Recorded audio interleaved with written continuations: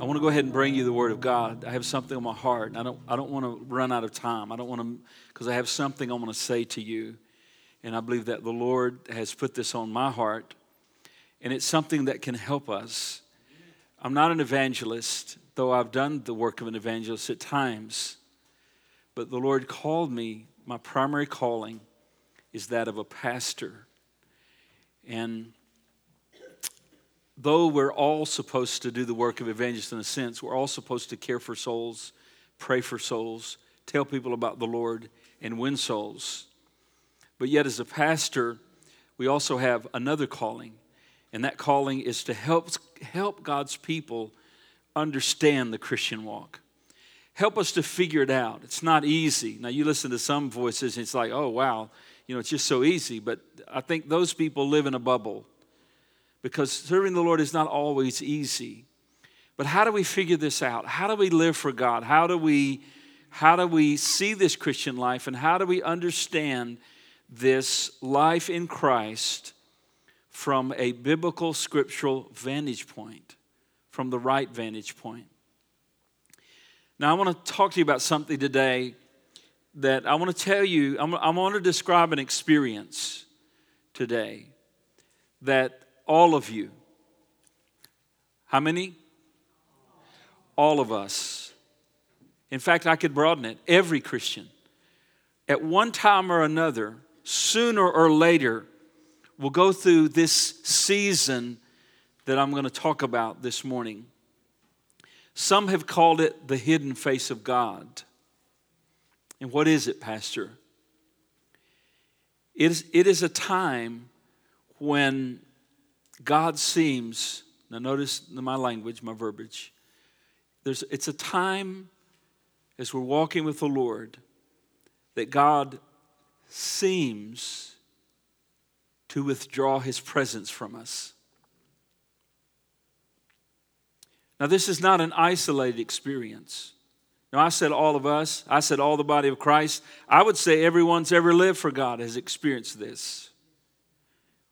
I would say this sense, and I use that word, this sense, because it's not a reality, but this sense when we feel all alone at times. We love God, we love His Word, we're serving Him, but yet there's a sense when we can't feel God, and we feel like God is far away. I'm going to tell you, this is not an isolated experience. But it's found many times in Scripture. Let me show you in Isaiah. Truly you are you are a God who has been hiding Himself. The God and Savior of Israel. Do you see that? That's what one of the greatest men of God ever lived said. Isaiah. What about the psalmist? How long, Lord, will you forget me forever? How long will you hide your face from me? Again, the psalmist, why, Lord, do you stand far off? Why do you hide yourself in time of trouble?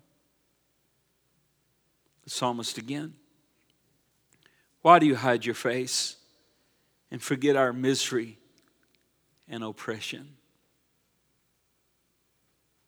Do you hear the word of the Lord today?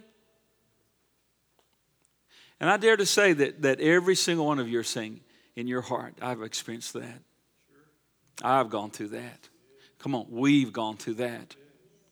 But I want to be very clear as I begin this message. Now, if you won't be distracted and if you'll really pay attention, this is going to help us today. It's going to help us be stronger during those moments when we don't feel God. But we know He's there. Amen? He's there, right? I want to be very clear today. This is a feeling, but it's not a reality. Can I say that again? This is a feeling, but it's not a reality. Why is that? Because I'm using very purposeful language today. God may withdraw the sense of His presence, but that doesn't happen in reality. And the reason is because this is a very subjective feeling that we go through. But the objective fact is this: God has given us some amazing promises Jeremiah talks in Jeremiah 31:3 of the everlasting love of God and the unfailing kindness of God. In Joshua, the Lord said this to him, I will never leave you. I will never forsake you. From the very lips of our Savior, he said to his apostles, I am with you always to the very end of the age. And to those Hebrews who were going through a very difficult time, the writer says in Hebrews 13:5, keep your lives free from money and be content with what you have, because God has said, in the Greek it's actually a double negative, I will never leave you, I will never forsake you. It's like, I will never forsake you. So here's what I want us to understand, that no matter what we feel or no matter what we sense, we are a people of faith. And we walk by faith and not by sight. And we walk by faith and not by feeling. And no matter what we're feeling and no matter what season we're in, you may feel like God is very close to you. You may feel like He's as close as the mention of your name. You may even this morning sense the presence of God. But I can tell you this, I was in a prayer meeting one time and I wondered if there's even any use of me being there. I was going through so much. I feel like all the billows were flowing in over me. I felt so numb on the inside. I felt so numb on the outside. I was trying to pray. I was trying to seek God. I was doing what I knew God wanted to do, but I didn't feel a thing. And I even said, is it even any good that I'm here? And of course it was. Because the Word of God says, God is always with us. And hear this, you're never outside of the presence of God. Amen? Now, you may lost the sense, but that's a subjective thing, but not an objective thing. So what is it? When we feel this and we go through this kind of season, we're experiencing what the psalmist felt like. Psalm 77. Here, listen to these words. I remembered my song in the night. My heart meditated and my spirit asked. Here's a man who had a sleepless night. He's trying to sing a song at night. Will the Lord reject forever? No, it's not a good song. Come on, amen. It's a sad song. He said, will he never show us his favor again? Has His unfailing love vanished forever? Has His promise failed for all time? Has God forgotten to be merciful? Has His anger withheld His compassion? Here's a man going through a season where he seems like God has withdrawn from him. And he's in the middle of the storm. He's in the middle of the fire. He's in the middle of the battle. He's in the middle of the lion's den. And he's saying, where's God? Where's God's promise? Where's God's presence? Where's God's power and help in my life? He's going through a season where God seems to be distant. So let's ask the question, why? Why do we go through these seasons? Why would God allow this to happen in our lives? We know who He is. He's our Lord. He's our Savior. He's our loving Father. He's the one that watches over us with His eyes. So why would God allow the children that He loves to go through these kinds of things? And what is it like?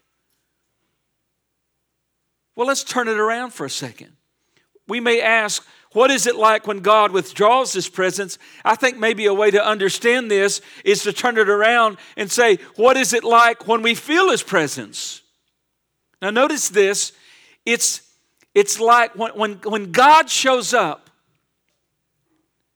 and we sense His near presence, it's like what is described in Numbers. Look at this. This is that prayer, part of that prayer. Number 6, God told Moses to tell Aaron to pray this prayer and speak this prayer. It says, the Lord said to Moses, tell Aaron and his sons, this is how you are to bless the Israelites. Say to them, the Lord bless you and keep you. Now notice this, the Lord make His face shine upon you and be gracious to you. Do you realize that the face of God and the face of the Lord and the presence of the Lord are often interchangeable kind of ideas? When God's face shines upon us, it's when we experience His wonderful presence. What's that like? What's it like when God turns His face to us? What's it like? Well, I think it's like Jesus is just right there. Right? It's like when they were having a meeting, and these were house meetings. These were very informal, many times small gatherings, some larger gatherings. But it says in Luke, listen closely, now it happened on a certain day that Jesus was teaching. There were Pharisees and teachers of the law sitting by, who had come out of every town of Galilee, Judea, and Jerusalem. Now notice this. And the power of the Lord was present to heal them. When God shines His face on us and turns His face to us, it's just like that. It's like we are in the very presence of Jesus. We're in the very presence of God, and He's doing great and mighty things. And we love those moments, don't we? And we long for those moments. It's like this. It's also like when God turns His face to us, it's like the Holy Spirit is so real that we could just almost touch it. We feel Him in tangible ways. It's when God, He's not withdrawing His presence, He's giving His presence to us. He's allowing us to experience the incredible presence of the Holy Spirit. It's like in Acts 2, when the presence of the Lord fell in the upper room, right? There was no question that God was there. And there was even manifestation, tongues of fire, and they could see fire and they could hear the wind, and God doesn't always do it that way, but it's God showing up. God has smiled upon them and poured His supernatural presence upon them. That's what it's like when God's presence is poured out. It's like in Acts 3, when there was a lame man at the gate for all those years. And certainly Jesus had passed that man and chosen not to heal him at that time. He had destined it for another time. And Peter and John were going to the hour of prayer. And the Spirit hits Peter and the Spirit deals with Peter. And he says, silver and gold have I none. What such as I have, give out of thee. In the name of Jesus, rise up and walk. And he starts walking and leaping and praising God. And it says in about verse 11, it says everybody was amazed. How many know that's when God's face shines on us? That's when God's presence shows up. Or this description could be almost like it's when we sense God doing something by His presence in a powerful way, like in Acts 4.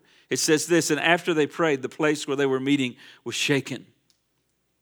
And they were filled with the Holy Spirit. And they spoke the word of God boldly. That's how it is. When we're in God's presence and God shook the whole building there. I've heard of this happening before. It's a rare thing, but I have heard of these things happening, that God's presence comes down so powerfully, and you know God is there. So when do those times happen when we're experiencing the Lord? I think they happen in times of worship. The old King James says God inhabits the praises of His people. I just challenge you, if just even alone, just begin to worship in the Spirit, begin to pray in the Spirit, begin to sing songs. I was online early this morning and listening and viewing a service. I guess it was in Ireland or Scotland somewhere early on, and it was a group of people. There was no music, and it was just a small group of believers, and they began to sing a cappella. And as they began to sing, I sense God. Have you ever begun to worship the Lord? And you just, even in your own private time, do you add worship in your quiet time? Do you do that? You know, recently, Dr. Hayford passed away. He wrote over 400 Christian songs and hymns. He wrote the song, Majesty. Worship His majesty. Unto Jesus be all glory, honor, and praise. majesty. Worship His majesty. Jesus who died, now glorified, King of all kings. So exalt, lift up on high the name of Jesus. And we begin to sing and we begin to worship. And then all of a sudden we sense God's presence coming to us. That's what worship is all about. It's coming into His presence. And we've had those moments. And we want those moments. We long for those moments. We can experience God's presence when we're proclaiming the Word. In 1 Thessalonians chapter 1, verse 5, it declares that Paul said the Word didn't come to you in word only, but in power and deep conviction. That means this: when he was preaching the Word of God, there was something of a dynamic of the Holy Spirit among them. Sometimes it's just in quiet time before God, and you're just reading the Word of God, and you sense God is coming near to you. Sometimes it's when we can share the gospel with someone. I begin to share Jesus. All of a sudden, you sense God is there. I think Philip felt that when he was going down to Gaza, and the Holy Spirit says, the Holy Spirit said to him, go over and speak to that man. He was having a move of God. Well, you can't have a move of God unless you're in a revival meeting. Let me tell you, when God shows up in your Bible time, that's a move of God. If you're all alone in the backside of a desert like Philip was, and the Holy Spirit says, do something, you're in the midst of a move of God. And God's Spirit dealt with him, and he went over and began to talk to the man. The man was saved, the man was baptized, and then Philip was caught away like Elijah was. Oh, hallelujah. We don't often read that that's New Testament. We always relegate that. Do you know your God can do anything? All right, amen. Now think about this. That's just a little kind of a general description of those moments we're experiencing God in worship. Holy Spirit outpouring, prayer time, Bible time, witness time, worship time. And we're experiencing God and we feel His presence drawing near. That's what it's like. But what's it like when we have a sense that God has withdrawn His presence? I think we feel deserted. We're praying and it just feels like it's hitting the ceiling and it coming back at us. We're worshiping and we're just trying to press through, but we feel like we're in a worship service all by ourselves. Some have called it the midnight of the soul. Psalm 77, again, I remember my song in the night, and my heart meditated, and my spirit asked these certain questions. It's like this. When God withdraws His presence, or there again, the sense of His presence. Yesterday, God felt so near, and the next day, He feels 1,000 miles away. Why would God do that? Sometimes it comes without warning, and sometimes only known to God. It can come at the worst times. You say, really? The psalmist again, Psalm 10:1. Why, Lord, do you stand afar off? Why do you hide yourself in time of trouble? Sometimes the sense, this kind of thing this trial, this sense of absence of God can happen at the worst time. And we feel so alone. Hard to read your Bible, hard to pray, hard to get motivated to go to church. You're in a battle. You're in a faith battle. Now why? Why would God do something like that? The first thing I would say is this. He doesn't tell us. And I would also say this. He doesn't have to tell us. That's right. You get that? He's still God. Yes. Listen to this. Psalm 115:3. Our God is in heaven and He does whatever He pleases. He doesn't have a board meeting. He doesn't get preachers together and say, well, what do you think we should do? He doesn't go to conferences. He is sovereign and His ways are perfect and He doesn't have to ask anyone what He does. Sometimes these seasons of God's withdrawal happen and we don't know. There's no reason for it.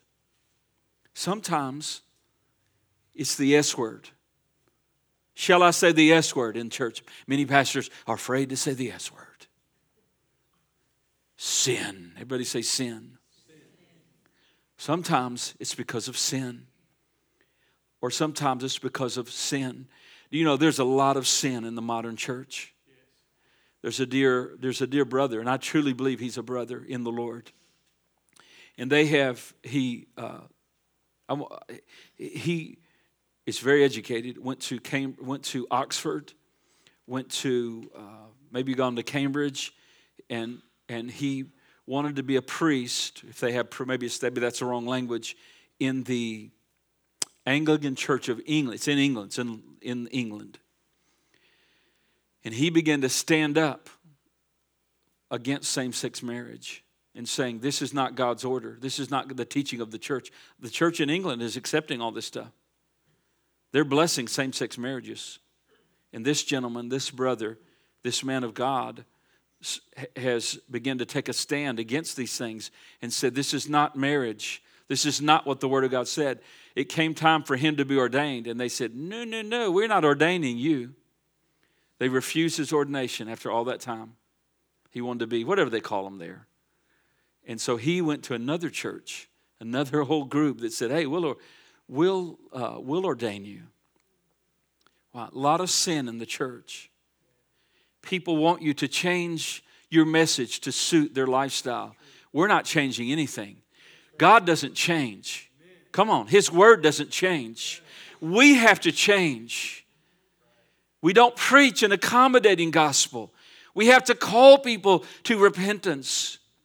And I realize there's times that we're doing all the things right and we're seeking God and we're loving God and we can have that sense of the withdrawing of God's presence. But there's other times there is a cause, and it's because of sin. We can't have fellowship with God if we're in sin. Isaiah said this, but your iniquities have separated you from your God. He's talking to God's people here.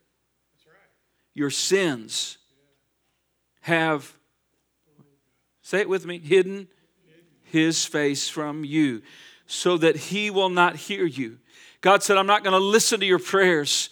I'm not going to walk in close fellowship with you because you've sinned. And we have to let God define sin. Not our modern day liberals define sin. Some of this stuff is busting churches up. Some of this sin is ripping whole denominations apart. But as for me and my house, we're going to serve the Lord. Sin can shut us out of God's presence. The psalmist again, if I have cherished sin in my heart, no offense, Cherish. Where's Tim? Not the same Cherish. She's a woman of God. I had to say that. Come on, man. Amen.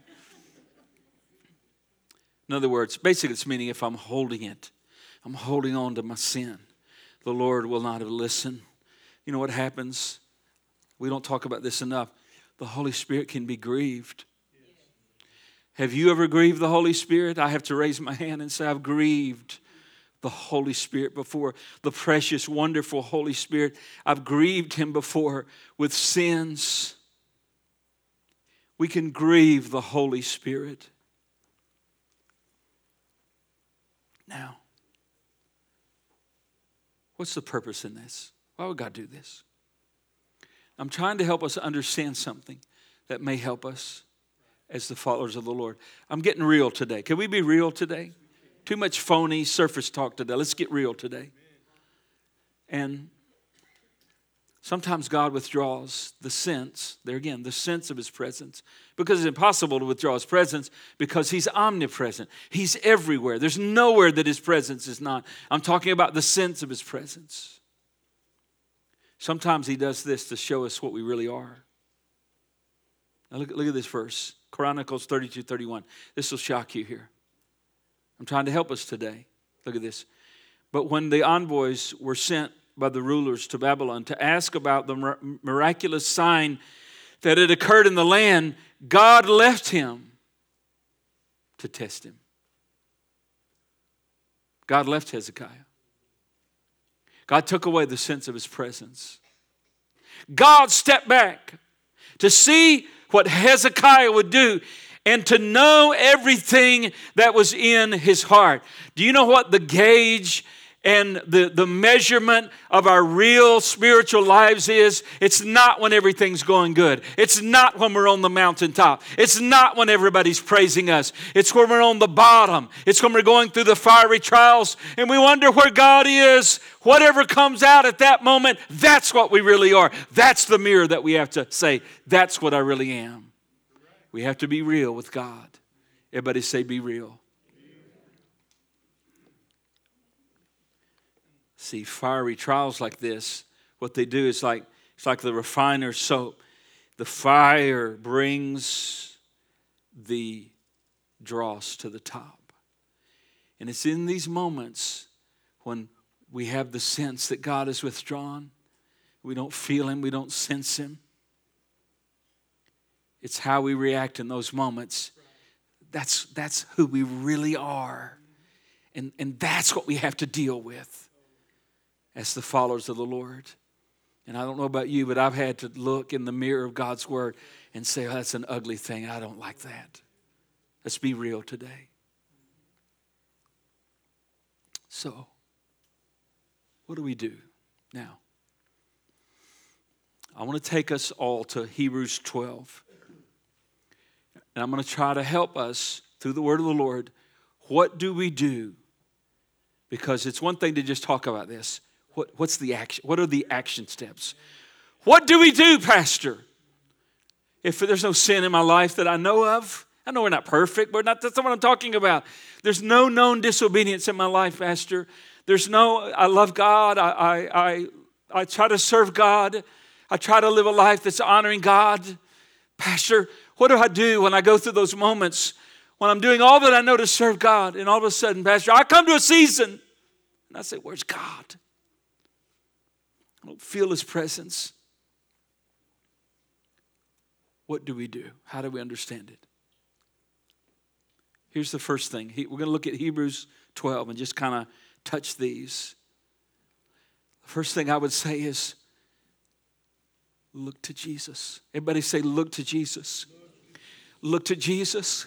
Because I can tell you, not only is He our Savior, but He is also our example. But He's not just an example. He's our Savior. He's our propitiation. He's the one that died for our sin. But also, He was touched with all the feelings or infirmities. He's been through everything you've been through. And do you remember Him on the cross? Do you remember Him? Do you remember Him hanging there? He's hanging there for our sins. Nails are in His hands. Nails are in His feet. The crown upon His brow. And He cried out and said, my God, why have you forsaken me? Do you think you're the only one? Jesus hung there, forsaken by God because of our sins. Every person's felt this way, especially the followers of Jesus, especially the prophets that had a very hard task to confront the nations with their sin and their unrighteousness, knowing they're going to give their head on the chopping block, but yet saying, God, I am faithful to preach your word. And Jesus is our faithful Savior. Hebrews 12:1 says, we're surrounded by a great cloud of witnesses. Let us throw off everything that hinders and the sin which so easily entangles. Let us run with perseverance the race that marks out to us, fixing our eyes on Jesus, the pioneer and the perfecter of our faith, who for the joy that was set before Him endured the cross, scorning its shame, and is set down at the right hand of the majesty of God on high, the throne of God. If you're going through a season like this, look to Jesus. See Jesus. See Him on the cross. See Him in the garden when they all forsook Him and fled from Him. See Him on the cross. Hear His words in your heart and in your mind. My God, why have you forsaken me? Here's the second thing I would counsel us to do. Verse 2. Consider Him who endured such opposition from sinners, so that you will not grow weary and lose heart. The second thing I would say to us is this: do not give up. You hear that? Do not give up. You say, I don't feel like seeking God. Seek Him anyway. I don't feel like picking up my Bible. It feels so dead. Pick it up anyway. I don't feel like going to church. Go anyway. I don't feel like lifting my hands. Lift them anyway. I don't feel like lifting my voice. Lift it anyway. Why? Don't lose heart. Don't lose heart. Don't lose heart. Don't give up. Don't give up. If you've given up, you've given up too soon. Don't become weary. Press in to God. I would briefly say this again, re-mentioning this. Discover if there's a sin that God's speaking to you about. Somebody say, oh, I don't know. Oh, you know. Don't give me that. Well, you know. You ever get these folks that lie by dumbness? What? What? I didn't know I ran over your dog and hit your 3 cars and your house caught on fire. Never saw that. No, I didn't mean to. Liar, liar, pants on fire. Let's stop lying to our conscience. You don't need some detail. You know immediately. If you're a child of God and the Holy Spirit's in you, you know what God is telling you. You know. He says this, in your struggle against sin, verse 4, you have not resisted to the point of the shedding of blood. Many of them did. Here's the thing also I would say. During this moment when you don't feel God, press in and focus on His love for you. Don't allow Satan to convince you. He'll say the craziest things, right? He'll say, God is punishing you for something you did back there that no one knows about. Oh, if they really knew what you did back there. And he'll wear you out with that. Listen, don't listen to that. That's not the Holy Spirit. That's not God. That's not the Spirit of God bringing those accusations against you. Listen, when we go to the blood, it gets cleansed. When we go to Christ, He justifies us. And no condemnation. Say that with me. No condemnation to those who are in Christ Jesus. He took all that. And if you're His child, though you may stumble, we all do. It says in Hebrews 12:5 and 6, as a father addresses his sons. Listen to this. Verse 6 says, because of the Lord's disciplines, the one He loves. If you're going through a tough time right now, it may be hard to handle and hard to hear, but God loves you. God disciplines those He loves. He loves you. He's allowing those things in your life because He's working some greater good. He's working some marvelous work of His glory and honor to form Christ in us. He loves you. I would also say this, control your mind. Here in the New King James, it says, verse 3, consider him who endured such hostility of sinners against himself, lest you become weary and discouraged in your souls. Your soul is that inner man. It's your mind, your will, your emotions. The mind can become a battlefield, as I've already alluded to. Satan is the accuser. And sometimes some of the great... And I thought about something one day. You know what I thought about? Jesus was out in that wilderness being tempted 40 days, right? Was all that mental, spiritual, and psychological? I mean, He wasn't in a town. He was out in the middle of nowhere, in the desert, right? Was it spiritual, mental, psychological that the enemy was warring against Him to weaken His obedience to Father to be our Savior and Redeemer? I'm telling you, the battlefield in the mind is tremendous at times.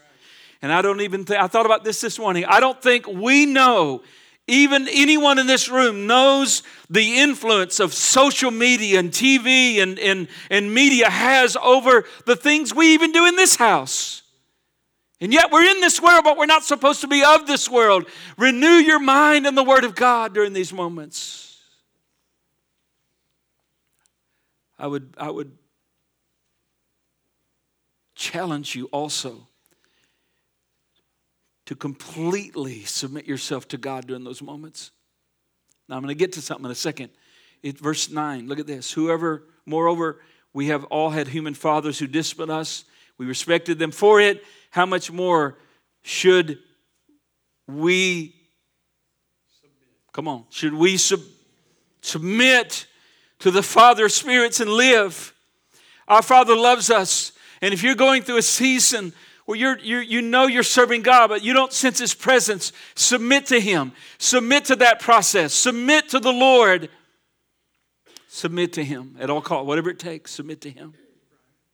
Verse 10 tells us that we're advancing in godliness during those moments. I think sometimes we're advancing in those times more than we're on the mountaintop. I think a lot of times we think things are going on and our emotions are fever pitch and we think we're really advancing in God. I think the opposite. I think the times when we're really advancing in God may be during these seasons of withdrawal and pain in our lives. Because it says in verse 10, we're sharing in His holiness. Verse 12, quickly, therefore strengthen the hands that hang down and the feeble knees. You know what we tend to do? When we go through seasons, when we're going through pain, we withdraw. And all we are is licking our wounds, and woe is me, and I'm going through a tough time. But I would say to you, during this season, reach out to someone else. Strengthen someone else. Hands that hang down. Strengthen those hands that hang down. Find someone else. Forget about your troubles. Pour into someone else. We've been through our battles here, but I found a pastor this week that's going through a really tough time. And I said, you know what I'm going to do? I'm going to go to his church. I drove across town, I drove into Dallas, and I said, I'm coming. I'm going to be there in the morning. And I said, I'm going to pray for an hour. And I set my little timer again, and I put an hour prayer. And I got in his sanctuary because he's going through a real tough time. I won't tell you what it is. Not his fault. And good man, godly man. And I got on my face in that sanctuary, and I cried out to God, and I spoke in tongues, and I cried out to my Father for my brother. I mean, when you begin to pray for someone else, it can bring you out. When you start strengthening someone else and stop worrying about your own stuff and start worrying about other stuff, and it'll work. Amen? Come on, amen? Amen. Hallelujah. Somebody say amen. Somebody say help the preacher this morning. I'm going to land this in a minute. I told you I wanted to preach. We need this, don't we? Did you need this today, or do you need this morning? I'm going to tell you the body of Christ needs this. Here's another thing I would tell you. During this season, when you have that sense, when you're alone, don't stop praying. Don't weaken in your prayer life. It talks about the weak knees. Now that word, it comes out of the Old Testament. It describes a marathon runner whose strength is exhausted toward the end of the race, but must be strengthened. You're running along there. You're running this race, trying to serve God, trying to make it to glory. Don't let the knees get weak. I would say this, and I would say this to me. I'm preaching this point to me. We've got to beware of bitterness. Through this process, I've fought some strong feelings I've had to repent for. Still repenting for them. Look at this, verse 14. Almost done. Make every effort to live in peace with everyone, to be holy. Without holiness, no one will see the Lord. Look at this. See to it that no one falls short of the grace of God, and that no bitter root grows up and cause trouble to defile many. Why is that? Because we're affecting others. The next verse, verse 15, cause trouble, or verse 15, and cause trouble and defile many. We're affecting others. We've got to watch our own hearts. And the last thing I would say during this season is this. You got to guard your choices, because in a weak moment, choices have been made that you can never recover from. Most you can, but there's some big choices that we make in our lives, and sometimes we can never recover from them. Look at this verse 16, Hebrews 12:16. See to that no one is sexually immoral or is godless like Esau, who for a single meal sold his inheritance rights as the oldest son. Afterwards, as you know, he wanted to inherit the blessing, but he was rejected. Even though he sought the blessing with tears, he could not change what had been done. You hear that? He could not change what had been done. Listen, brothers and sisters, it's in those weak moments that the enemy will tempt us, just like he did Jesus, to make those serious choices that can't be undone. God can give us grace. God can forgive us. Why don't we in those moments say, God, I'm going to obey you. I'm going to choose to serve you. I'm going to choose to be faithful to you. Amen? Now, I would say this in closing. I do have a little more, but I will end it here. When we're in those seasons, we have to remember this. It's only temporary. It's only temporary, and sometimes very brief. I've had moments like this that lasted only a day, only a few hours. Know this, that your God is faithful. And He will come again with His love and with His blessing. You're not alone. No matter what subjectively you're feeling, objectively, the Lord wants you to remember He's with you. Now I have two little brief stories, and then we're going to receive communion. There was a lady that came to Jesus. She wasn't an Israelite. She wasn't one of the covenant people. Her daughter was demon-possessed. Asked the disciples, I'm paraphrasing, would Jesus heal my daughter? My daughter is grievously vexed. And the disciples knew Jesus heard it, but they're watching Him. What's Jesus going to do? Jesus just sat there. How rude would it be to do something like that? But Jesus is not rude. Jesus is doing something in her. He's drawing something glorious out of her. Jesus, would you heal my daughter? She's grievously vexed. And the disciples were trying to cue off Jesus. And Jesus was, that's what it says. Verse 23, Jesus did not answer a word. Silence.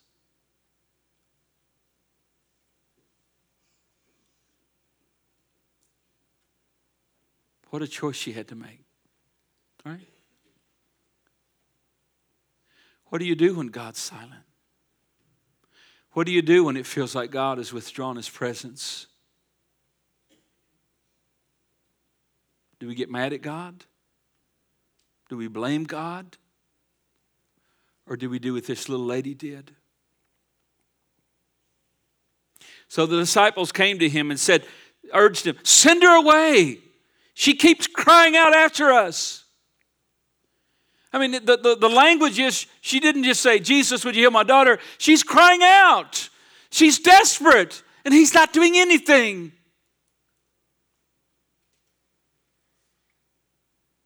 He answered these guys, I was sent only to the lost sheep of the house of Israel. Instead of get offended, the woman came and knelt before Him. Can I just tell you this?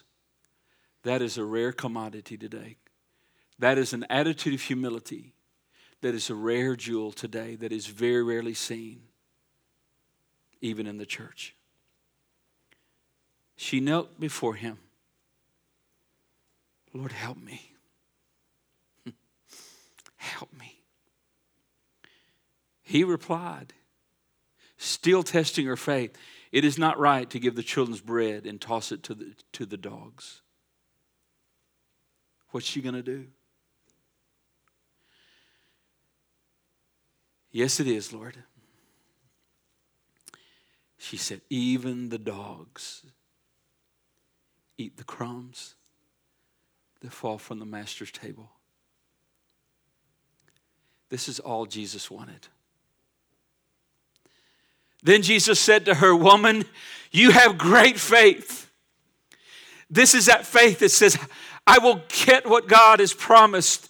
I will not give up if I don't sense His presence every day. If He feels 1,000 miles away, I'll believe that He's right with me. If His promise and the fulfillment of the promise seems 1,000,000 miles away, I'll say I'm going to trust and stand on the promises of God. And He says, great is your faith.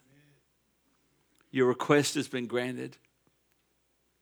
Your daughter was, and her daughter was healed at that moment. I want you to stand.